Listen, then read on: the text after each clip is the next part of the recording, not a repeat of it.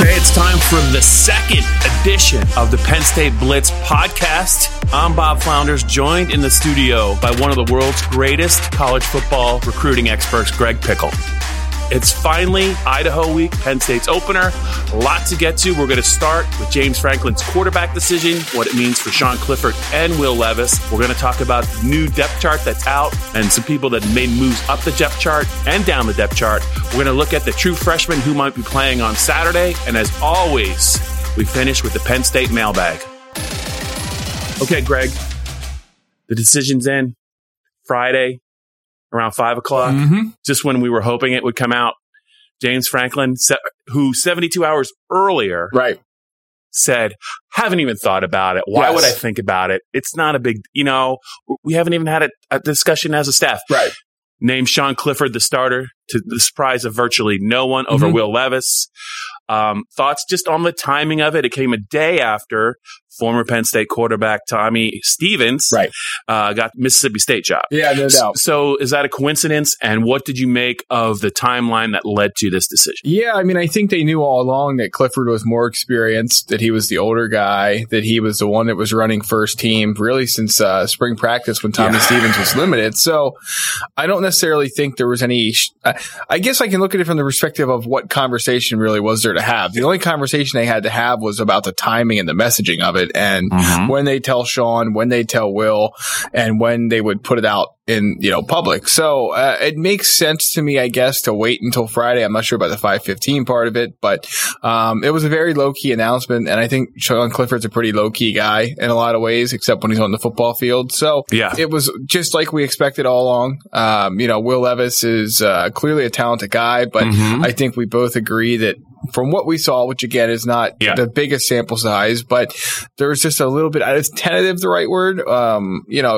Uncertainty maybe when he was in the pocket, and you could just easily pick up on the fact that Sean Clifford had been in game action before, and Will Levis, was just getting adjusted to what it's like for Yetur Gross-Matos to be flying at him and things like that. Yeah, and I think the other thing that probably hurt Will a little bit is, Will's a smart kid. He knew that coming out of spring, he was going to have to beat Sean Clifford out. It wouldn't be if they were even. I think Sean was going to get the job. So, and James had said that Sean had gotten a little bit more of the first team reps. So I think there's a natural tendency to press, knowing that you have to kind of do something great, really, to get the coaching staff's attention. Yep. It just didn't look that way when we saw them. And to be fair, we only saw practice 15 minutes a week. Very limited. But Sean certainly did some good things when we saw him. He did some good things in the spring. You saw Will Levis's arm in the blue-white game, the long pass to Dan Chisena. But he just had the feeling that it was going to take a lot to change the mind of both James and offensive coordinator Ricky Ronnie. And you just wonder, in the history of quarterback competitions, when has the guy going into it really been unseated? I just think that the writing is always on the wall. They're trying to encourage the number two guy if they like him. So, congratulations to Sean. I'm also looking forward to seeing what Tommy Stevens can do down at Mississippi State. A fifth-year kid who really never got his chance here at Penn State, reunited with Joe Moorhead. I'm sure Penn State fans are kind of keeping tabs on that as well. But I think one of the bigger questions in this day and age, with the transfer portal now looming, is what happens to the loser of a quarterback battle. What do you do? I think a lot of it's dependent upon how young the kid is. But I would think, Greg, that in almost every case, the loser of a quarterback battle, if he's graduated and has multiple years left, and he knows the starter probably has multiple years left, he's invariably, isn't he going to look to move on? And do you think, is it going to take some work for James and his staff to keep Will in State College? I mean, I think the question that is always going to come up in this situation, Bob, is does the guy want to sit out a year? Does he have a case for an immediate eligibility waiver if he doesn't want to sit out a year? Or is he going to stick it out until he can grad transfer and he's not going to hope for an injury, but he's going to hope for something to come up that gets him on the field, and maybe that changes his outlook with the current program. I mean, anymore, we see a lot of guys, as soon as they lose that competition, they go right into the transfer portal. Some of them are older guys, though, who could grad transfer, could finish out a semester, get their degree in the winter, and then move on. Will Levis is obviously not at that point. So, it'll be interesting to see what the offseason holds for him. I mean, obviously, as James Franklin said on Tuesday, disappointment, I think, would have to be the word for him to compete for this job and not win it. And now know that, there's a pretty young guy in front of him that could be here for a few more seasons. So, yeah, it's something that Penn State, of course, hasn't necessarily dealt with in terms of, the outcome of the battle, because Tommy Stevens left before the battle even started. Right. So it's almost like a re-recruitment, I think, for James Franklin and his staff. And Will Levis, as far as we know, he's done everything they've asked of him, and he will continue to do so. But it's unfortunately something that has to be discussed at this point, just the way college football has transformed in the last 12 months. Yeah, the other thing is that Will doesn't really, I wouldn't say he was a heralded recruit when he came to Penn State. He was a quality recruit. Yep.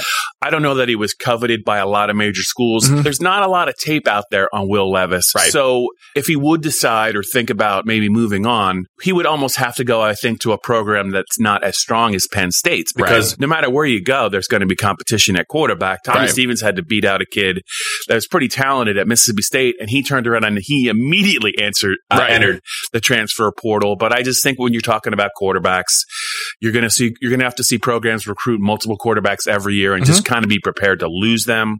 Hopefully Will stay, and who knows? I mean, we're probably getting ahead of ourselves. There's a long season to go. There's no guarantees that he won't be in there for one reason or another this year. Right. So let's just see it play out. But I just wonder, what's going on maybe inside his mind. How long is he prepared to be patient and wait? Because, once James is named a starter, traditionally it's been tough to unseat him. If he's named him, like with Trace McSorley, Tommy was never going to unseat him. Right. James could talk about competition all he wants, but he talks about it all the time. He's big on experience and what they've done, and he's a pretty loyal guy, one quarterback guy. So got to hope for the best for Will Levis, and maybe he'll get a chance. But I mean, it looks like it's a pretty bright future, I would say, for Sean Clifford here at Penn State. Let's move along to the depth chart. Yes. Finally, we got our first depth chart of the regular season recently. How many did you get right between your predictions and what actually ended up playing out? I don't like to put a number on it, but actually I was pretty close. I did miss a couple. I think most people, when you looked at the depth chart, I think what people wanted to see there were a couple battles we talked about in training camp with right guard and safety, third wideout. The other thing was who are the freshmen that are going to make the depth chart. Right. So there wasn't really a lot of surprises, but let's just talk about some of the main battles we talked about, Greg. Yeah. And I'll just get your reaction to them. First of all, Penn State's third wideout. You knew that Jahan Dotson and KJ Hamler were two of the three. Yeah. This is one thing that I might have gotten a little bit wrong, although I think maybe Penn State pulled a fast one on us. We didn't see Justin Shorter in practice really run. He was always on the sideline. Yep. But he is the first team wideout. I think Pat Fryermuth talked about, and James talked about, he made a lot of plays in August camp. Yep. 5-star recruit. You had talked about Daniel George. Yeah. Are they going to play 6? Are they going to lean on 3? And what do you think Justin Shorter can do this year if he can stay healthy? I think that obviously the sky's the limit for that guy. He was a 5-star recruit for a reason, and he looks the part. I mean, he will impress anybody getting off the bus on game day. I think you're going to see him, Daniel George, Dan Chisena, Weston Carr. They're going to play a lot of these guys, and Matt Kippenhammer will be involved. James Franklin even gave Cam Sullivan-Brown a shout-out yesterday on Tuesday. He's going to play 12 guys somehow. I mean, yeah, obviously somebody's probably wound up being unhappy with how many reps they get, but I don't really envision a situation where KJ Hamler, Jahan Dotson, and Justin Shorter are on the field for 90% of Penn State snaps. Yeah. Now, Hamler and Dotson might come fairly close to that. I see Penn State having a few guys for that outside, bigger receiver role beside Justin Shorter. Now, look, he could go out in the first game against Idaho, catch 3 touchdown passes, and never come off the field. We just don't know. We haven't seen him in enough game action, but it's clear that, Chisena's been getting buzzed since spring. Weston Carr, they brought him in for a reason. They're going to use him somehow. He's a pretty big kid, even though he obviously has to adjust to the speed of the FBS level compared to Division II. Matt Kippenhammer, we've seen him make a couple nice plays this summer, and I think he's a guy that, when he's on the field, has made the most of his opportunities. And then, if they factor in some other guys, fine, so be it. But I have a hard time thinking they won't use at least 6 guys there, if not 7. Okay, on the defensive side, one of the battles was at safety. safety, Garrett Taylor returns. And James is really, really excited about Garrett's fifth year, the converted corner. Right. Started last year. He's really, really talking up. Like, he didn't talk up Troy Apke this much. And we also, what Troy Apke did a couple of years ago. Right. And same with Nick Scott. He really likes Garrett Taylor, but who is going to be the safety to be opposite? And now he's probably going to play 4. Right. But Lamont Wade, who was briefly in the transfer portal, has emerged with the job. The other 2 safeties, Jonathan Sutherland and Jaquan Brisker. Yep. What do you make of Lamont Wade's offseason? And are you surprised that he about faced it with the transfer portal and then turned around and won the job? Not only that, he was a corner, and now he's made the transition to safety. Yeah, I think that, with Lamont, there was always the talent there. It's just a matter of when his size, speed, and strength were going to be ready for showtime, and it looks like they are now. I agree with you. I think they're going to play Brisker. I think they're going to play Sutherland. I think Tim Banks was pretty adamant recently about being able to use all 4 of those guys on the field in different ways. This was almost like the quarterback battle. Yeah, Lamont Wade had to battle those guys for the job, but he clearly has, I think, the most game experience of all of them, even if a lot of that came on special teams. So, yeah, it's not a huge surprise. I do think that the pick makes sense, but, just like a lot of these other guys on the roster, you got to actually go out and prove it once you are handed those keys. Some of these guys were very highly regarded recruits. Some of them have done some nice things, but not consistently at Penn State. I think he falls into that category as well. Okay, let's go through a couple other depth chart moves. Just real quick, the dreaded OR came up on the depth chart. Mike Miranda and CJ Thorpe. Yep. They're listed kind of almost as co-starters. And Miranda's also behind Menet at center. Yeah, it almost sounds like that. And Miranda was the backup to Steven Gonzalez, too. And it almost sounds to me as if I don't know if Steven Gonzalez is going to play every snap. Yeah. I mean, James Franklin just seems very clean. He says, we're going to play 3. It doesn't necessarily sound like the Gonzalez will play every single rep, which I'm not sure if that will end up being the case or not, but it's certainly tea leaves are pointing that way. And then the other big oars were the running backs. Yeah. A couple other notes. Shaka Toney is going to be the starting end opposite Etor Gross Matos. A little bit bigger. It looks like they really believe he can be a 3-down end. And I think he's really a guy to watch this year.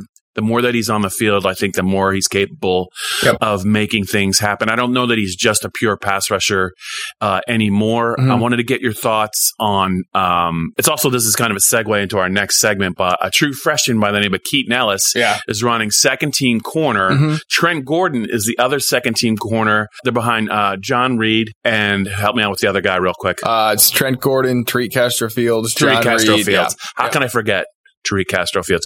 But there was the odd man out is Donovan Johnson. Now, there's some speculation about him being hurt. He was banged up a little bit in the spring. Yeah, and we never really got he was pretty healthy this summer. I think that these guys might have caught him, and that surprised me a little bit. I thought in their 4-corner alignment or they're too deep on each side that he would be in the mix, but it looks like Trent Gordon has made a nice little move, and they obviously like Keaton Ellis. Yeah, Gordon made a terrific play that we saw a couple weeks ago, and that, again, one play, but I think it's clear that he has really taken the next step as a guy that came in here from Texas and needed to develop, but he put the weight on and he added the speed, and I think that's made a world of difference. And with Keaton Ellis, I mean, talk about guys that get preseason buzz, how much more can this guy get? They've been talking about him in a very high way since December, and it really hasn't slowed down at all since National Signing Day to spring practice and now into summer camp. They just love what this kid can do. They're going to find a way to get him on the field. That sub package that Brent probably likes to go to that brings an extra corner on. They're going to have any number of opportunities in a game to get him reps. There's little doubt in my mind why he was on part of that green light group that's going to play from the start, because they clearly think this kid's special. Yeah, speaking of the green lights, James Franklin finally divulged the names that everyone's been waiting on with bated breath. The true freshmen that, at least for the early part of the season, they're ramping up to play. Right. It was a little bit longer list than I thought, but not a lot of huge surprises. A couple of the names that made it, both running backs, Noah Kane, Devin Ford, Brandon Smith, the linebacker, Lance Dixon, the linebacker, Caden Wallace, offensive lineman. That was interesting. Yeah. I think they really like him, and they need a guy to push Des Holmes as the third tackle, even though James was singing the praises of Des as well. Keaton Ellis. I'm not sure if there's anyone else. Weston Carr. Well, he's not really. He doesn't really count. Jordan Stout doesn't really count. Yeah, and Brisker. Right. There's another guy, though, that I wanted to talk about. John Reed was asked about Joey Porter Jr. Yeah. Now, he hasn't been given the green light, but he's a long corner. I think he's number 3 on the depth chart on the one side. Mm-hmm. And John Reed had some interesting things to say about him. He's the son of Joey Porter, the Pittsburgh Steelers great outside linebacker. And that surprised me a little bit that he kind of moved up the depth chart. Yeah, I think James first mentioned him maybe 3 weeks ago as a guy that was doing some nice things in camp. And I don't know how much they'll play him. He seems like one of those guys that we talked about. He'll get a couple games. Yeah, and I think it would make more sense toward the back end because you have your corner set. And if you're going to play Keaton Ellis, then do you really need to burn another corner early? You might as well save a guy like Joey Porter Jr., let him continue to develop, and then you can get maybe one game early and then save the last 3 for the end of the year. Let's be honest, Rutgers should be a game everyone gets to play, and you and I might get to suit up for that. The bowl game, same thing. So I think if they're going to sort of change their redshirt plan a little bit and save some guys the majority of their 4 games to the end of the year, I think he's a perfect candidate for that. Do you think that James and the coaching staff, it's one thing to say it and it's one thing to want to do it. Right. Do you think they're going to play both true freshman running backs, Noah Cain and Devin Ford? Yeah. If the 2 veterans are healthy, if Ricky Slade and Journey Brown stay healthy, is there enough opportunity to commit to playing both freshman running backs? I just think what Miles Sanders did last year is all the reason to just go ahead and play him because if these guys think they have any chance at all of being drafted after 3 years in college, they're going to go. I mean, Miles Sanders received so much praise during the evaluation process for how fresh he was, how few carries he had on his body at the college level. So if these guys get to a point, they're tremendous players. I think they both, if they reach the point we think they're going to reach, they're both going to be draft picks, right? So, I mean, if you think these guys are more than likely going to follow the Miles method and just go after 3 years if they have the opportunity to, then what's the point of waiting? What's the point of holding them back? They're not 5-year players. I just don't see that from either one of these guys. I mean, they wouldn't have came in and turned heads the way they did if they were going to be here for 5 years. So you might as well get out of them what you can get out of them. I think with the new redshirt rule, with the way more and more kids leave early for the NFL, I kind of think we're past a point with a lot of guys of saying, let's see if we can get him here 5 years. Because I just don't think that's realistic. By that 4th year, you're either going to be get ready for the NFL, or you're probably not going to continue playing football because you're going to graduate and realize you're not going to play. So that's where I'm at on that. The 2 things that stood out the most to me when James was talking about the freshman was obviously Joey Porter Jr. and John Reed backing it up, saying he's a lot faster than people realize. Yep. He's so long, he's almost got like the length of arms that offensive linemen have. It's really hard to get away from him. As much as James values length and speed, that really bodes well, I think, for Joey moving forward. And then indirectly, James was asked about Rasheed Walker. And he said, you know what? We debated playing him as a true freshman, and he's a kid that's 325 pounds, right? And he almost looks skinny, which means he could probably carry 340 pretty easily. But they said he's a lot like Caden Wallace. And now I think every week that's gone by in August, Greg, we have heard someone, whether it's a coach or a player, say some really nice things about Caden Wallace. There's no doubt in my mind that this guy is going to be a player at Penn State. I think they might debate playing him this year if anyone gets hurt, especially at tackle. I don't know if someone's going to need to get hurt. And just the notion, when you were following him on the recruiting trail, did you always assume he was going to be a tackle, or did you think he might be a guard? No, I foresaw guard more likely than not. I honestly don't think they're sold on Will Fries out there. That's just, from the outside in, he was in a rotation last year. You're not really hearing anyone, sing his praises fairly or unfairly. I just wonder if things are like they were a year ago, where it was, really good one game, not so good the next, really good one, is Des Holmes, how many times we've heard Des Holmes, James Franklin say when he punches heavy hands. Heavy hands. How many times have we heard that this spring and summer? So Will Fry's going to be the starter there, and hopefully he takes the next step and really owns that position. But if not, it sounds like there's two guys, young guys, that are pretty darn hungry that are waiting in the wings. We'll know soon enough. I don't know that Idaho will be a true indicator of Will Fry's development in the offseason. Well, if it is in the incorrect way, then it's there's a negative problems. indicator. Then yes, right. Caden Wallace will be playing sooner rather than later.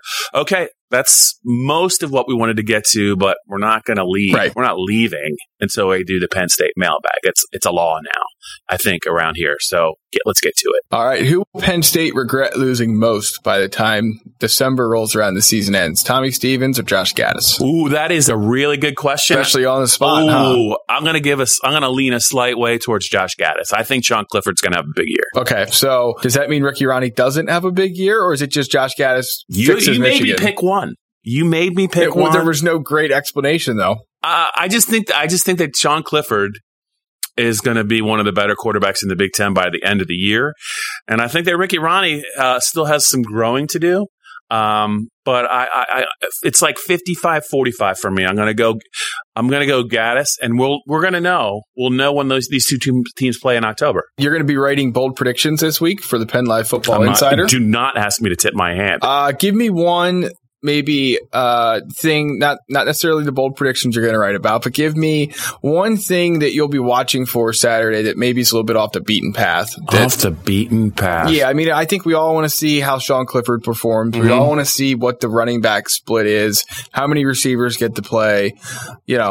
I'm fascinated to see what Jesse Luketa does with the first half to start in place of Cam Brown after he was suspended from the targeting ejection in the Citrus Bowl. Yes, at the first half. So, but they're a little bit more obvious. Is there anything off the beaten path that you can point to? Yeah, so Idaho, they're going to take their lumps at some point during this game. This is not an Appalachian State that's waiting to jump on Penn State and maybe steal it late. This is a team that struggled on the FCS level last year. They have some guys back. But one thing that they struggle especially on defense. Yep. I think their offense is going to have their moments at some point. They're going to try and throw the ball. They like a couple of receivers. So for me, I just want to see a little bit more Tariq Castro-Fields, and I want to see what happens when Penn State's probably going to play some 4-2-5. How are they going to align that? Who's going to be the star guy they go with?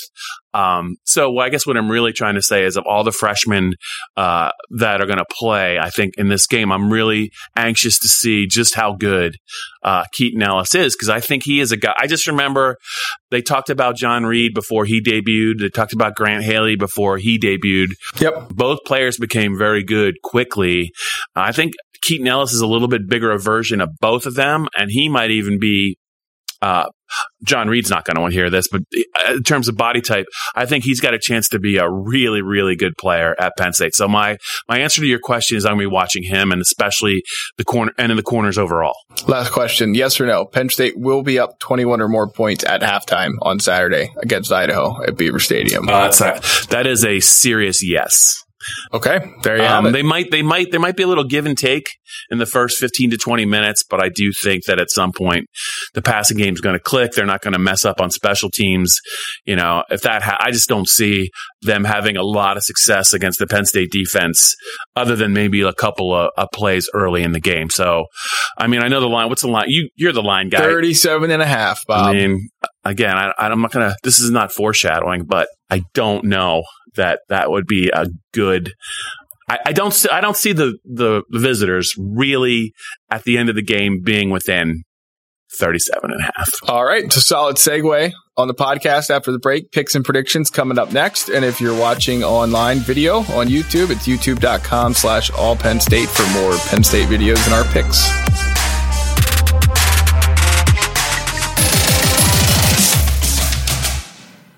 Welcome back into the Penn State Blitz. We're going to close strong. It's time to give our predictions. I'm not really sure what Greg Pickle's thinking right now, but I have a pretty good idea. But I'm going to be a lot closer to the final margin than he is. Greg, week 1, we're going to keep a strong tally of this. We always say we're going to do it. Yep.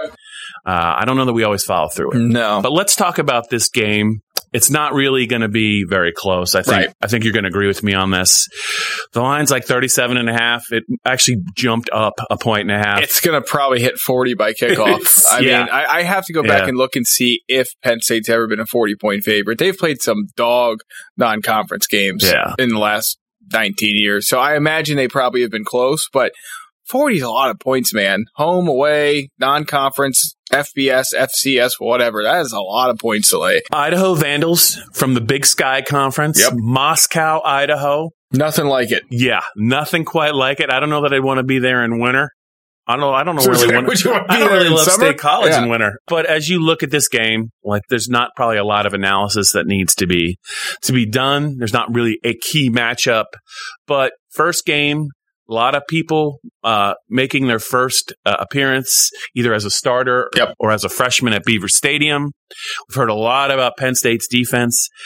We don't know a lot about their freshmen yet. We don't know quite a lot about Sean Clifford. So what do you think? What's your gut reaction? Are you going to go out on a limb? Are you going to stay close to the number? What do you got for me? Yeah, I look at this game and it just kind of chuckled the fact that Idaho doesn't have its leading returning tackler. I mean, what more can go wrong for what's the guy's name, Paul Petrino and his coaching staff for this one? They don't have their leading tackler. They do return, a decent amount of offensive line starts. And I think that's what I'll be most interested in watching. Not just Penn State's offensive line, Bob, but just what Penn State's defensive line. We know what Etor can do. We have a pretty good idea what Shaka can do. We've seen Robert Windsor in action. Mm-hmm. But if Appalachian State was a test of the entire team, this, I think, could be a test of Penn State's defensive line because these guys are pretty big, this Idaho front. Now, don't get me wrong, they're not 5-star recruits, but they're experienced. They've played a lot of football together, so they're pretty cohesive. And I think that could go a long way in giving Penn State some early issues. But if these guys are as good as we think they are, they're being talked about as maybe one of the best defensive lines of the Franklin era. Mm-hmm. And then they should have no issue solving whatever this Idaho defense throws at them. So, to me, it's a blowout. What did we say? 40, 58.5 on the total. I am hard-pressed to think it's going to be close. I have it 55-7 Penn State. I'm not convinced Idaho scores, but every time I picked a shutout last year, I got caught late, and they would kick a field goal or get a breakaway touchdown, and my shutout would be ruined. So I went with 7 for the Vandals.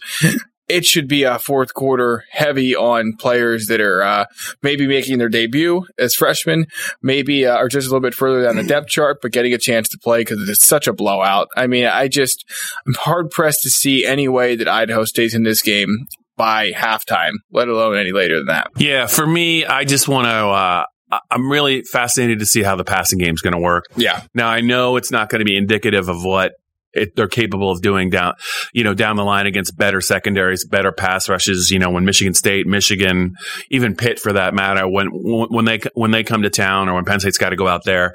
But I just think that when I want to keep track of maybe the explosive plays in this game because I think Penn State's going to get them right, and not just through the air but on the ground as well. 20 or more yards. You usually, during the course of a game, if you get against a good team 4 or 5, it kind of bodes well for you if you protect the ball. I mean, I have to think that even when they go to the reserves, when Noah Kane and Devin Ford are your reserve running backs, not a bad problem to have. When you talk about some of the receivers that Penn State has, like Daniel George, who caught a 95-yard touchdown pass last year, Mac Hippenhammer, Will Levis, I'm sure, is dying to get in there and show. I just think that you're going to see between 8 and 10, and I think you're going to see a couple of really long gainers. Just before we get to your pick, what do you think the balance is with James Franklin when it comes to Clifford and Levis? What is the point where you don't want to put Levis in, I think, too early? You don't want to take chances for Sean Clifford to see things away, to learn things away. But getting your backup quarterback work in a game like this is paramount if he ever has to come in. But this isn't necessarily a perfect situation for that because you just named one guy the starter, 5 days ago? I would expect Sean's going to play at least 3 quarters regardless of the score. Well, James talked about the fact that he needs experience too. This is the guy that called a timeout to ice the Georgia State kicker. I was going to say that. Yeah, up really, really to avert a shutout. He can't help himself. He's going to want to get him. I think that it could make it even more lopsided, because even if you hand the ball off, that's no guarantee that Penn State won't have a big play. I think he's going to play 3 quarters, but I would hope that early in the fourth quarter, he would really empty the benches and give Will a shot. I know he's just not really wired that way. Right. Hopefully there'll be some people in his ear. 59-13, Penn State. I think that the defense might get caught off guard a little bit early as they adjust just to what they're trying to do. But and then I think that maybe that Idaho will score very late in the game or kick a field goal late in the game just to try and make it interesting. But I think Penn State should be able to name their score. 59-13. 2 covers, like 46. 2 overs. I think it's a comfortable cover. I'd be surprised between the way they're talking about the defense and Penn State's offense wants to get on track, especially the passing game. I think it's a pretty good opportunity for Penn State bettors. We can talk about that because it's legal now, right? That's right. Yes, it's perfectly within our right. This to me looks like you're right. I think you could probably make this game in the low 40s. I would still probably take a swing at Penn State as well. So I'm going to say 59-13. So I'm going over. Yep, and I'm going Penn State with not taking the points, laying the points. Right. You are doing the same. You're going over 55-7. Any other picks this week? I got no other picks this week. I'm just dying to see what Dave Jones says, though. I love Stanford. Just want to throw that out there. Love Stanford this week. Is this going to be a thing now? You're going to give us bonus picks? I don't. Just in case we need it. Stanford is playing Northwestern. Yep. And what can they set the total low enough in Rutgers Howard? I think that's who it's Rutgers. No, I'm sorry. Rutgers UMass, I believe, is what it is. The Jarvis Miller game. But you do know that as you under, you're letting the good folks know that the fact that you're taking a hard look at the Rutgers UMass game, it's a little bit of a look deep into your psyche. I'm just as far as maybe just kind of what kind of are some of the things you look forward to in life. So it's a little troubling, but I like the fact that you gave out a Rutgers UMass under. Penn State fans, you can make of that what you will, but I would say that you've taken a good long look at this, and I am now going to I'm going to demand an obscure obscure weekly pick. Why overs, baby? Every week, because if we're talking about Rutgers UMass, I can't wait for next week. All right, so that's a wrap for the podcast. Yes, the video, all of it, and we'll be back. We're going to be back next week to talk about more gambling.